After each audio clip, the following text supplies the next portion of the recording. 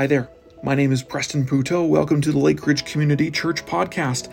This is where we share some of our messages from Sunday mornings. So we're glad you're here to listen.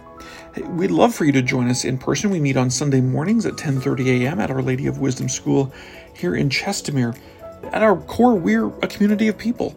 So we gather on Sundays, but we also do a lot in the week together. We are people learning to follow Jesus and love our city. So to learn more, visit lakeridgecommunity.com. Hope to check in and visit with you soon. Take care. Thanks for listening.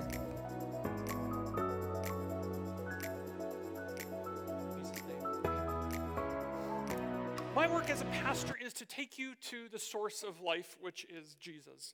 If I do anything outside of that, I'm not being a very good pastor. And so we return over and over to Jesus. And so today we are going to talk and continue on our journey towards Jesus, from residents to citizens and neighbors. If you were here last Sunday, we did these stations, these 5 stations we moved through to talk about what it is to love neighbor. But I want to tell you why I'm so passionate about this idea of love of neighbor. That it is not just a really nice idea. That this is not just a nicety that we do as a Christian to go and love our neighbor, but that we are actually building a proper, rich, and deep faith in Jesus when we do that. There's this term called deconstruction. It's kind of a term going on right now in the church. It feels new to us that people are deconstructing their faith, right? They look back on maybe their childhood church that they went to and they said, oh, how fuddy-duddy that is, me dressing as Mary or Joseph in a play. That just feels so removed from the faith that I have wisely developed now, right? And so we deconstruct something, but something's happened in our deconstructing of our faith. We do not actually build a way into build our faith. We actually are stepping further away sometimes from Jesus. The Reader's Digest Bible came out actually many decades ago now, but the Reader's Digest came out, and a group of people said, look at this book. There's just too much going on in it. We need to strip out all this stuff that just is, it's kind of fuddy-duddy stuff, right? So they took out almost half of the Bible and then packaged it up in a way that was a little bit easier to digest. They took out the complex stuff. There are others who deconstruct their faith and they want to make it about self-improvement. That this is about me. That my faith in God, it should bounce back and improve me. That I should get something out of this that makes me a better person. If I'm not winning, getting, or succeeding, then I find deconstructing my faith until I get what I want.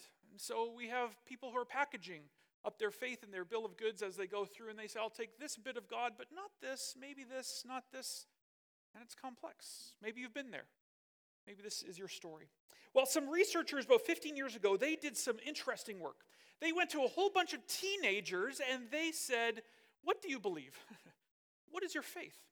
And these teenagers, as they started to go through it with them, these teenagers started to say stuff like this. One teen said, I believe in, well, my whole religion is where you try to be good, and if you're not good, then you should just try to get better. That's all. I want to just be good. And that should do it. Another one. If you're Christian, well, good for you. It's just whatever makes you feel good about you. That's how I feel. And another one. I believe there's a God, and so sometimes when I'm in trouble or danger, then I'll start thinking about that. I love the honesty, because it's actually probably most of our feelings about things, right? How about this? God's all around you all the time. He believes in forgiving people and whatnot, and he's there to guide us. For somebody to talk to and to help us through problems, of course, he doesn't talk back. How about this one? Well, God is almighty, I guess. Yawns, it says in there. But I think he's on vacation right now because of all the crap that's happening in the world, because it wasn't like this back when he was famous. I love this. So these researchers came up with a term for this religion, the religion that's quite common today in many people's lives. And it is this. I wonder if we could put it up there. Forgive it, it sounds a little bit long. It's this. This, of course, isn't the term given by the teenagers. It's the term given by these researchers. They're trying to figure it out. These are 3 big words. I'm going to break them down for a second, and I'll make a good point over this. Moralistic, therapeutic, deism. This is the faith of these teenagers. Moralistic, therapeutic deism. Let me break it down like this. Deism is this. Deism is the belief that God exists, but he engages at a distance if he's engaging much at all, right? He encourages us to be good. God is not demanding. He cannot be demanding. He doesn't ask us of anything. He is here to help, and he's asking nothing. He's a divine butler and a cosmic therapist. This is deism. God is somewhere away. Have you seen him today? I haven't seen him today. I don't know where he is, so he must be out there, but he probably generally hopes the best for us. You can hear that in some of the language of these teenagers, right? How about this other word, moralistic? The goal then is to behave in a way that is good and nice and fair, okay? Not according to a particular God, not according to a particular picture of what's nice and fair, but to a general goodness of my individual choosing. I get to decide the level of goodness and moralism that I live. And then I judge other people maybe according to the moralism that I have chosen. And the last one is therapeutic. God's goal and my goal is to be happy, to be secure, to be fixed, and to be well-fed in all circumstances, right? It's about me.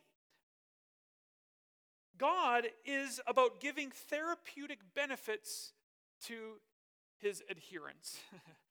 It's a transaction between us and God, right? We turn to God and we say, God, I want a good, proper life. I want to feel good about myself. I want all the feelings that I've lined up to be met. And if you're able to meet that, then I, in turn, will come to you and I will worship you at a distance. This is moral therapeutic deism, and it's the faith of many of the teens that were in this research study. And frankly, I think it might be the faith of many people who are Christians, because actually, the church has done a very good job at promoting this. The church has made this because we actually set ourselves up for this, right? It's a lot. It's a lot to follow Jesus, and so the idea of loving neighbors is a challenge, and so instead moralistic therapeutic deism works. Kind of plugs a hole, and we can all generally agree to it, right? If you want to go to church, you should feel good. And if you don't get what you want from God, you're fine to change loyalties until you find something worth worshiping that makes you feel how you want, and God is fine with whatever, right? Am I hitting a little bit close to home in our own hearts a little bit here, right? This is not what Jesus invited his followers into. Moral therapeutic deism is not a picture of what Jesus invited us to. In fact, if you start to begin to read Scripture, you see that he's painting a very different picture of what he's hoping his disciples to be a part of. Matthew 6:33, I got this up there. It says this, "Seek the kingdom of God above all else and live righteously, and he will give you everything you need." It's actually a very different picture than moralistic therapeutic deism. We are actually seeking God's kingdom here, not mine. We're seeking what God's interested in and living righteously according to what he's inviting us into. And he will give you everything you need. This is not cosmic Santa who's giving you what you need. Not everything you want, it's what you need. So what is this kingdom life like? How does Jesus describe it? Well, Matthew 5 lays out some of it in rapid succession. We went through this not long ago. Blessed are the poor, those who mourn, the meek, merciful, pure in heart, peacemakers, and persecuted because of the kingdom of God. These are the people at the center of the kingdom of God. And some of these don't feel very therapeutic, does it? Blessed are the poor, the meek, persecuted, a peacemaker. Have you tried to make peace when things are going rough? That's not very fun, right? Was following Jesus going to be fun? Was it going to be easy? And would I find my full potential in doing that? No wonder many left Jesus, and they did. There's a number of times in Scripture where a bunch of people said, whoa, whoa, whoa. We thought following you was good when you gave us a whole bunch of food and fish to eat, when you rose some people from the dead, when you walked on water. That was great, but now this is tough. And it was said a number of times, a number of people left. Jesus was not handing out what every person wanted. He was declaring that he was king. And that had implications for how this relationship would go. So people wanted to know, what did this king want from them? You see, they were used to kings that crushed down and that took away people's liberty. So the idea that Jesus would be king, even for us today, we might be nervous about that, right? What if we give God our allegiance? I know what government people do. They tax us and take stuff from us. I want to be free. And Jesus says, trust me. I'm the one that made you. I'm a good king. I'm a prince of peace. But yet we go our own way. So this happened in Matthew 22. Here's a picture of what this king wants from them. Hearing that Jesus had silenced the Sadducees, the Pharisees got together. One of them, an expert of the law, tested him with the question, Teacher, what is the greatest commandment in the law? Jesus replied, love the Lord your God with all your heart, with all your soul, and all your mind. And this is the first and greatest commandment, and the second is like it. Love your neighbor as yourself.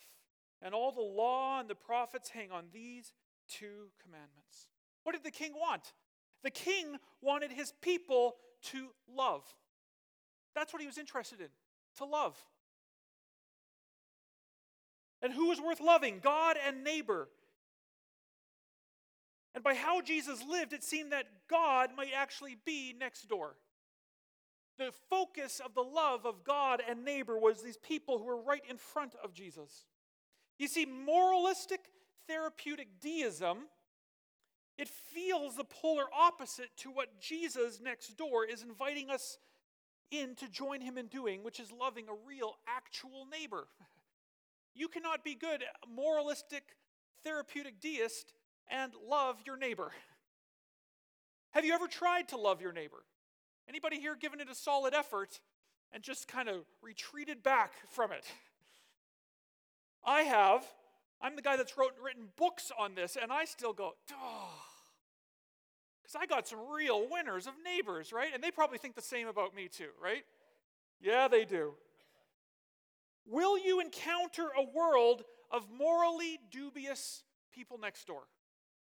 If you are trying to maintain a certain moral standard and you encounter them in all their morally dubious lifestyles, you are going to have a hard time and you will reel back.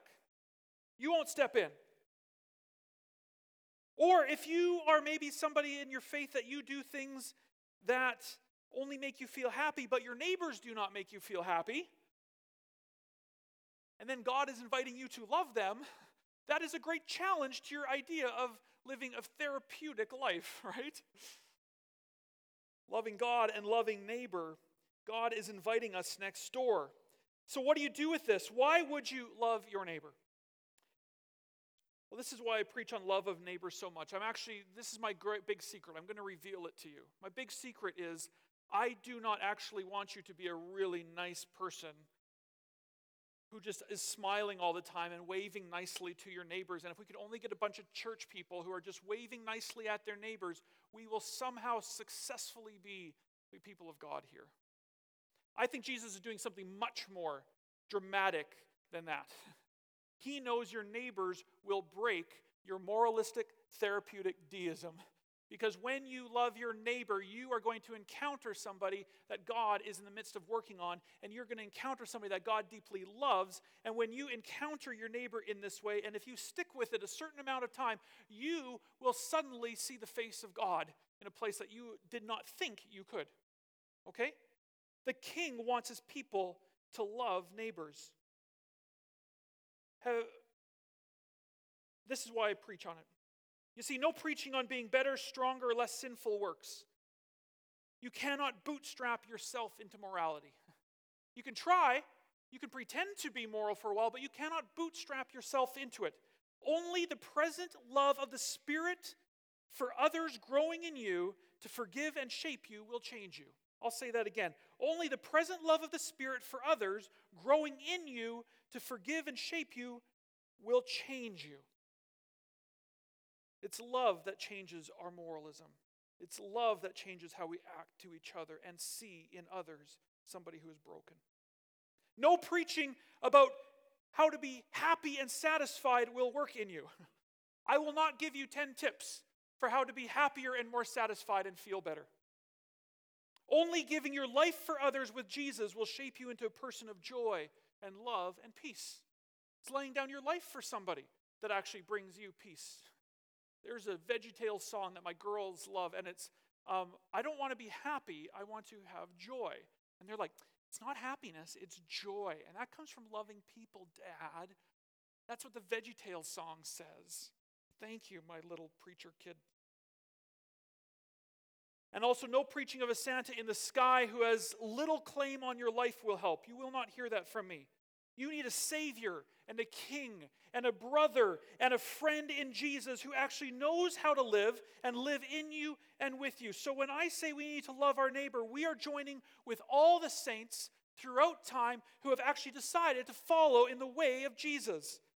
This Jesus way is a way of sanctification. It actually changes us. You are made in the image of God, but you're also being made into the likeness of Christ. So you have an identity that you start with. From the moment you're born, you are made in the image of God, but you're being made into the likeness of Christ. And he says there's one way: love God and love your neighbor. That's how you change. We love our way in this life and through this life. Love is the way. Love is a verb. It's an action. We do this like Jesus.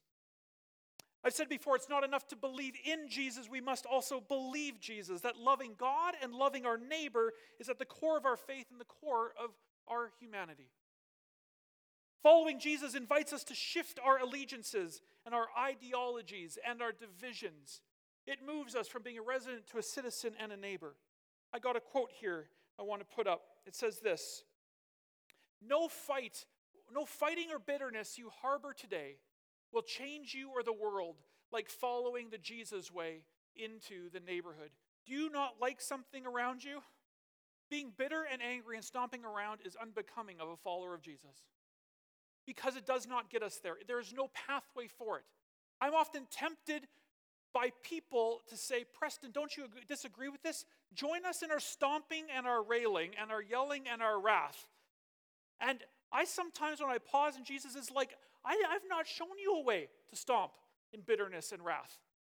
You do not have a way to do that. And I'm going to be out of my league if I join anybody here in stomping against some big problem going on in the world, because I do not know how. My master has not shown me. The only way he has shown me is to follow Jesus into my neighborhood in love. You do not need to protect God or fight for him. In fact, Jesus told his disciples, put away your swords. Instead, we love our neighbors. And a picture of a mustard seed replaces the sword. That's why in our logo that we have here for this, it's a mustard plant sprouting up, not swords. We'll go out with double-wielding swords to help people meet Jesus. It's just not our way. We have no idea how. So this work takes time. It took Peter several years, even after being with Jesus for 3 years, it took him years longer to get it. We get Jesus not by force of will, but by walking beside him doing what he asked. It takes time for the Jesus way to grow in us. I think that's why Jesus used metaphors of seeds. It takes time. We aren't going to get this quickly. We're going to experiment with loving our neighbors, and we're going to try it, and we're going to be hurt a little bit. We're going to try it, and it's going to work out, and we're going to try it again and again. It only grows in us when we do what Jesus said we were made to do. So let me say this. If you want to deconstruct your faith, as many of us are doing, trying to find an easy pathway through, trying to wonder if we can trust the Bible, or we can trust God's word, or we can trust Jesus, let me offer this bit of advice, if I can. Don't burn down the house in an act of spiritual arson.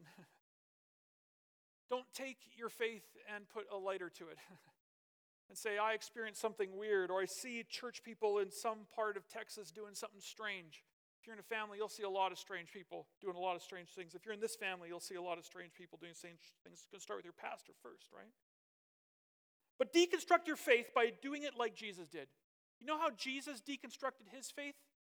He did it by giving up his life to God. So don't give up your faith, give up your life. Walk with Jesus. He stepped into a world that was so religious, that was so morally superior, that was people who just wanted something from God instead of joining with God, and they thought God was at a great distance. He dealt with people who were moralistic, therapeutic deists all day long. And what did he do? He laid down his life. If you want to try your faith, I would suggest laying down your life with Jesus, because he laid down his life for his friends. We begin with those beside us. How about we lay down our lives beside our neighbors and not worry about your moral superiority. Or maybe you lay down your life and not worry about your personal happiness, if your neighbors make you happy or not. And maybe we will be the spark that lights a flame of love in your heart. And as you experiment bit by bit with loving your neighbors, maybe something will change in you. You see, Jesus is found in the complex, beautiful, interactive, weird, nerdy person next door. That's where God is found. Our whole faith and reason for being the church is found there too. What are the mustard seed things that you can try this week to set aside our moralistic, therapeutic deism and take up the liberating life of Jesus, a life laid down for others?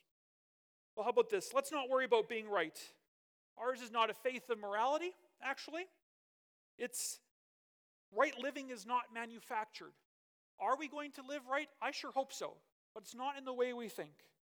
Right living is not manufactured, it is grown. Right living is grown in us. You cannot speed it, you cannot fake it, you must nurture it. And Jesus says, this is how. Go and love your neighbor. We cannot change our neighbors.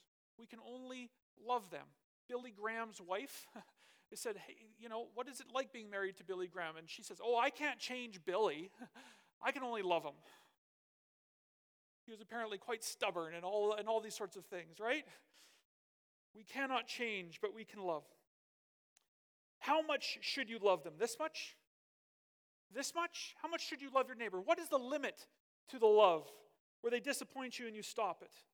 Well, love them as much as you love yourself. Jesus said that. Whatever extent of love you give to yourself, extend that to your neighbors also, and you'll go far. Don't worry about being happy. If you follow the Jesus way of love of God and neighbor, set that first. You'll find happiness and much more.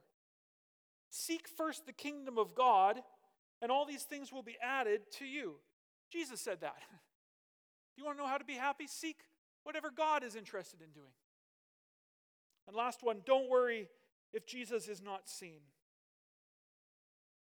Sometimes we wonder where God is and if he listens and speaks to us. Well, I think God may be found in a stranger. We don't see God clearly from our safe vantage point. You, though, are held. Jesus is with you always to the end of the age. You know who said that? Jesus did. He said, love others as you love yourself. Jesus said that. Seek first the kingdom of God, and all these things will be added to you. Jesus says that.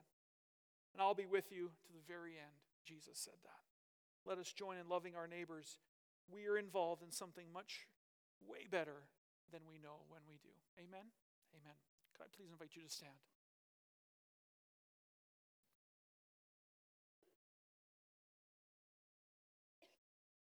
Friends, I'm excited to hear your stories of experimenting with loving neighbors in this good Canadian place we have. In the summer, it's too hot to be out loving our neighbors, so we stay inside. And then there's this in-between time called mosquito season where we can't love our neighbors because there's too many mosquitoes. And then the snow comes, and so we can't love our neighbors then because it's too snowy. So there's about 18 hours in the whole year that we actually see our neighbors. So may you find those 18 hours a real joy as you go out and follow Jesus. Or in between, may you find ways, creative ways, over snow drifts and whatever you do, to find your neighbors. Because I think as we do, we will find Jesus there. So may the Lord bless you and keep you. May the Lord make his face to shine upon you and be gracious to you. May the Lord lift up his countenance upon you and grant you his peace as you go from here.